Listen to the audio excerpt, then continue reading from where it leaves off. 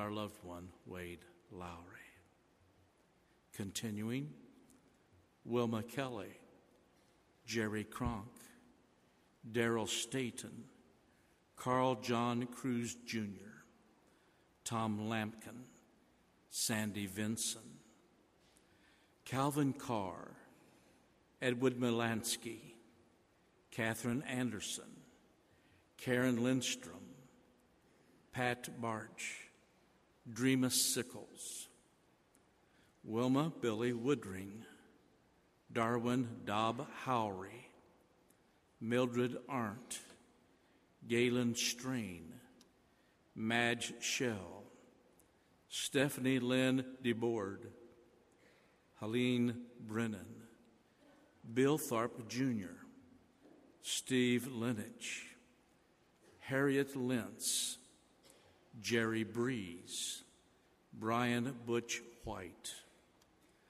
Maurice Matthias, Ontario Sneed, Dixie Finn, John Groves, Josephine Cannon, Cheryl Spencer, Marjorie High, Sherry Jacobs, John Holland, Dale Bill Leggett, Forrest Butch Pope, Marion Theory, Larry Jackson, Irene Bynum, Iris Thorpe, Terry Hogan, Nancy Whitecotton, Nettie Davenport, Carmen Robin, John Jack Thomas, Jeff Krang, Charlene Patterson, Norma Rich, Sig Norrington, Clayton Proctor, John Shinneman, David Evans, Wanda Wilson, Juanita Kroll, Wilma Powers, William Cooper, Raymond Lee Rhodes, Doug Fleming, Gene Church, Tim Greenwood, Travis Talley, Lloyd Fagerstrom, Carolyn Campbell, Dwayne Avery, Delmer Foster, Linda Robinson, Ed Wilkins, Mary Foster, Sharon Webb, Edward Bacon, Kathy Kirchgessner, Richard Carr, Louise Archie, Clifford Moore, Betty Hendricks, Dale Weichel, Lucille Miller, Mary Porter, Agnes Myers, Carl Davidson, Dale Fleischauer, Robert Grover, Russell Rusty Finfrock, Charles Freck Cooper, Elizabeth Sissy Nelson, Rhonda Hammer, Cecil Shaw, Kenneth Ike Burke, Lester Thorpe, Anita Boyer, Glenda Sissy Sears, Clarence Hicks, Nancy Gregory, Esau Riggs, Twyla Jean Tompkins, Susan Payette, Daniel Hagler, Alice Moit, Tom Tuggle, Donna Briggs, Betty Anderson, Virginia Wickenhauser, Wilma Parrish, Diane Eisenstadt, Rebecca Samuel Ferguson, Laura Courts, Tom Cooper, Collie Kitson, Mary Foster, Glenn Reynolds, Charles Newman, Bill Cox, Nola Carr, Margie Hoke, Marilyn Gould, Fern Theory, Kara Muntz, Bill Blankenship, Heath Sanders, Thelma Carr, Lynn Franklin, Robert Robinson, Martha Pence, Betty Francis, Tom Thompson, George Devers, Joyce Wismiller, Robert Young. And the last name on our list, as you saw on the screen, whose services will be held here Tuesday morning, Rose Baylor. Let's bow together. Our Father, we give thanks for the promise of your word. We long for the day when we shall finally be at peace, when all the mysteries will be made plain, and when the long days of separation will end. Comfort us, Father, with this living hope. Through Jesus Christ, our Lord, we pray. Amen. Amen. We are really excited to have so many visitors here today, and I want to explain this group of students that are walking in. This is our Signs and Songs choir, and they have worked hard all year long, and this is their final performance at church for this year. The young ladies and young men that are in the dark blue shirts are our junior high signers, and high school, and the light blue shirts are our grade school signers, and they're led by Barbara Pastore.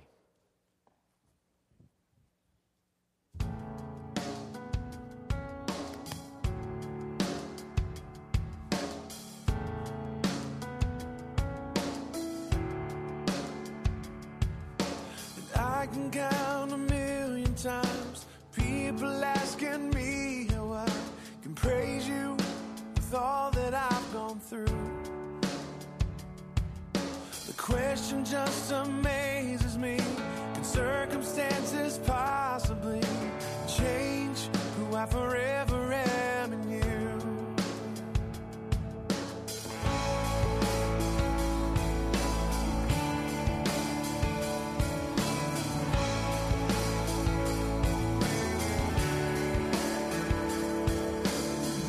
Since my life was changed, long before these rainy days, it's never really ever crossed my mind to turn my back on you, oh Lord, my only shelter from the storm. But instead, I draw closer through these times.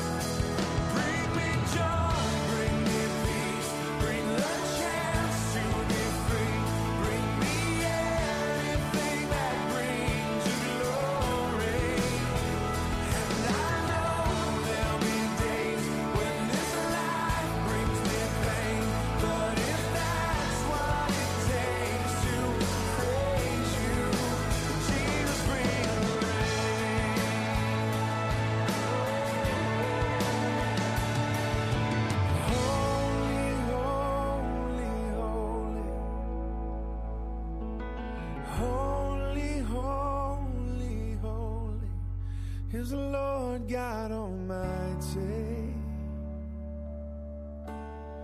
Is the Lord God Almighty. And I forever sing, holy, holy, holy. Holy, holy, holy. Is the Lord God Almighty.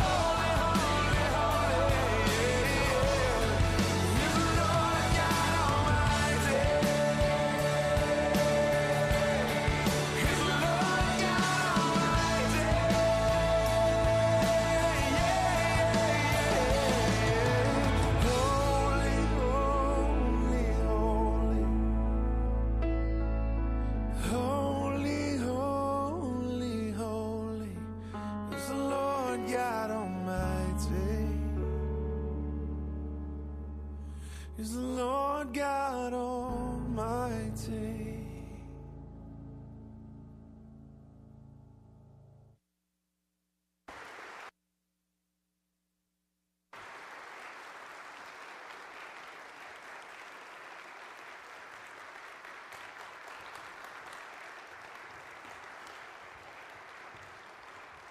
Great job, Signs and Songs. Thank you for working hard this year. Any farmers that are out there today that were greatly offended by Jesus Bring the Rain? Barb Pastore is who you need to talk to, okay? I did not pick that song out. Just kidding. Just teasing.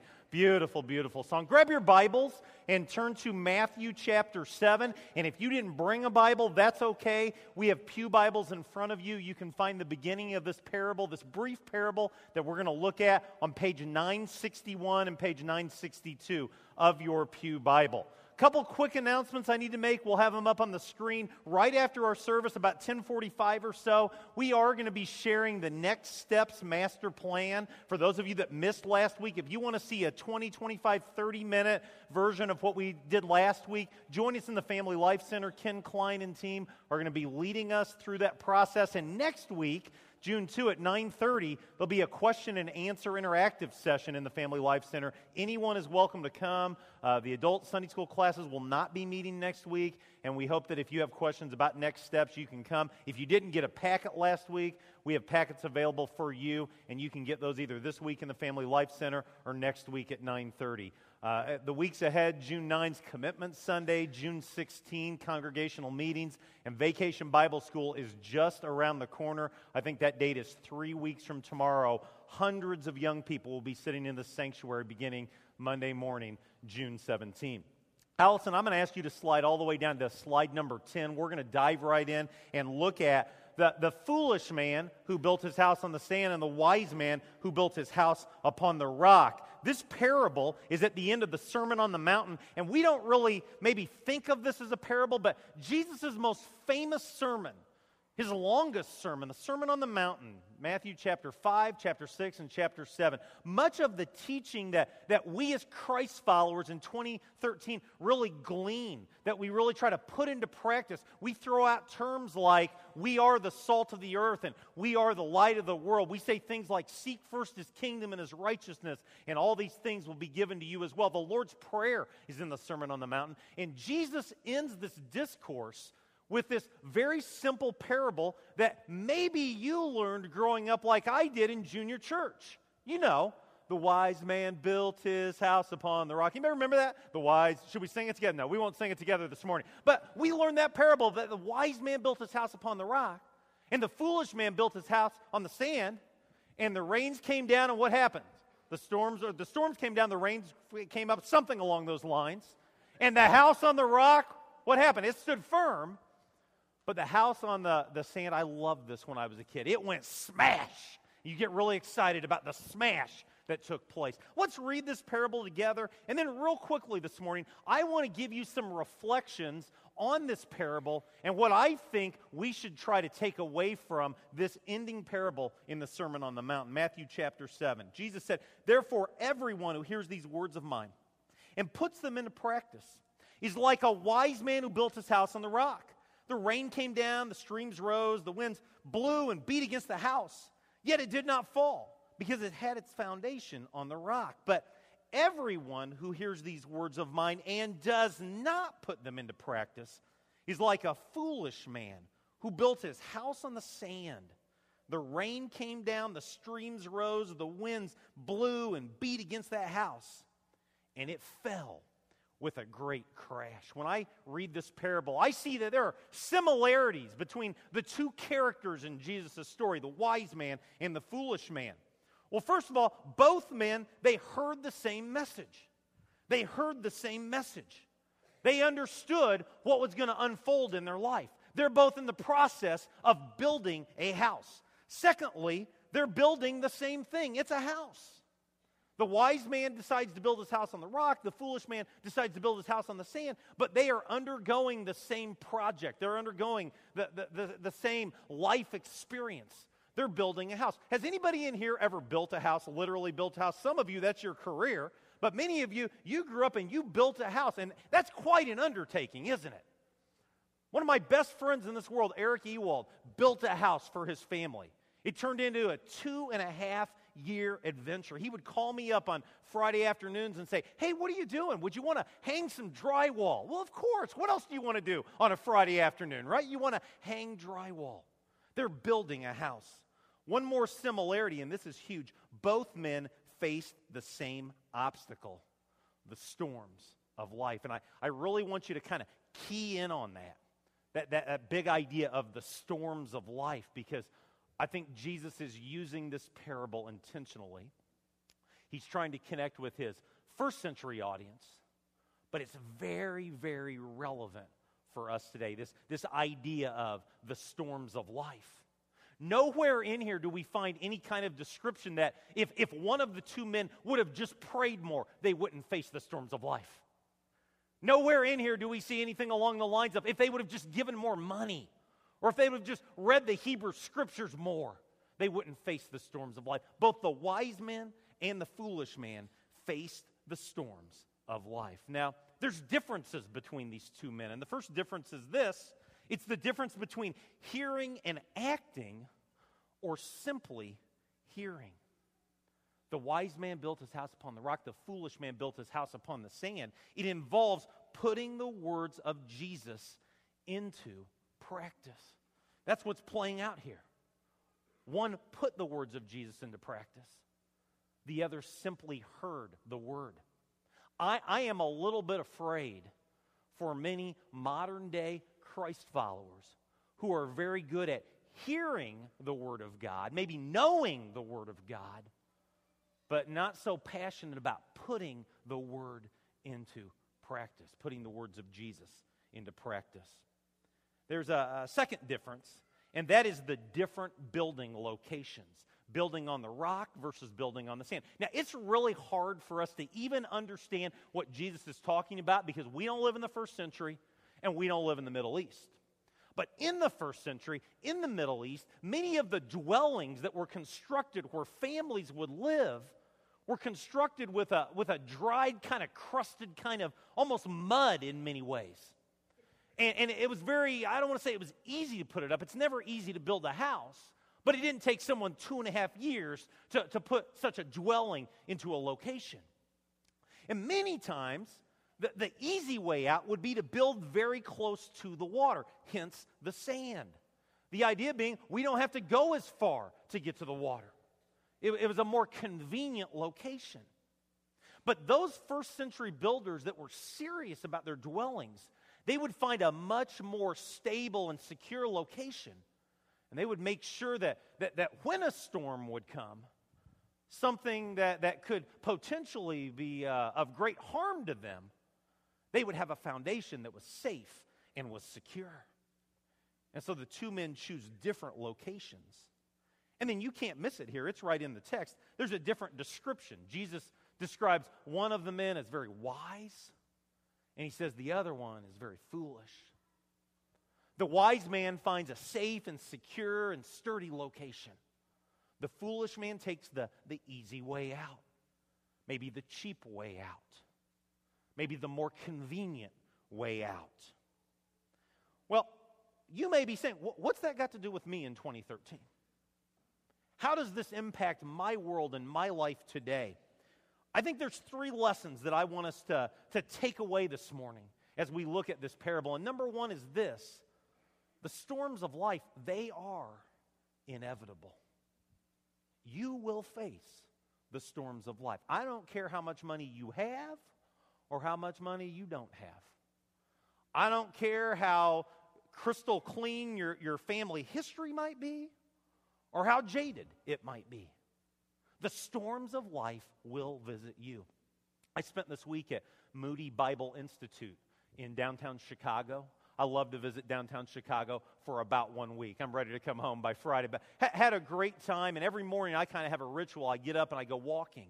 And on Friday morning, I knew I was catching a train in just a couple hours, and I decided to make my way north to Lincoln Park and decided that I would walk on the Lakeshore path, not Lakeshore Drive, I'd get hit by a car, but on the path on Lakeshore. And that day, the winds were out of the east. It was about 45 degrees, and we had about 20 mile-an-hour winds out of the east, and I saw whitecaps on Lake Michigan like I've never seen them before.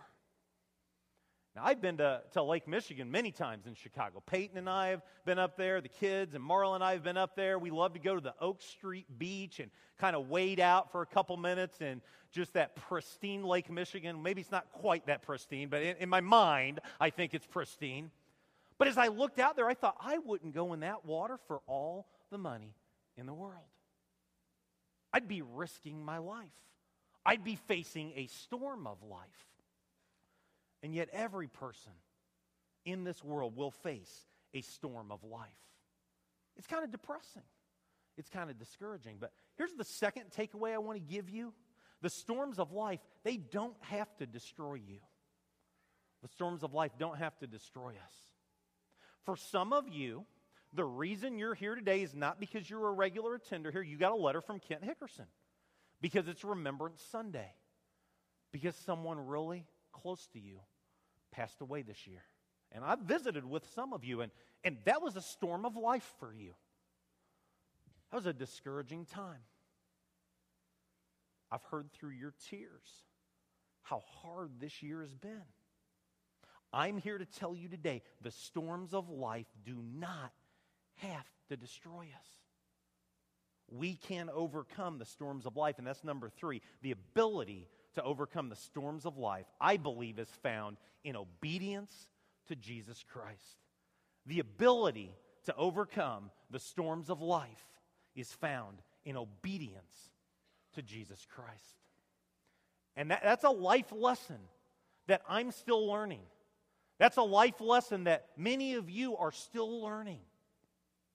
When things happen and they don't make sense and we don't understand it and we say, God, why me? Why is this unfolding? The ability to overcome that storm of life is found in obedience to Jesus. And I want to just throw this out to you, whoever you are.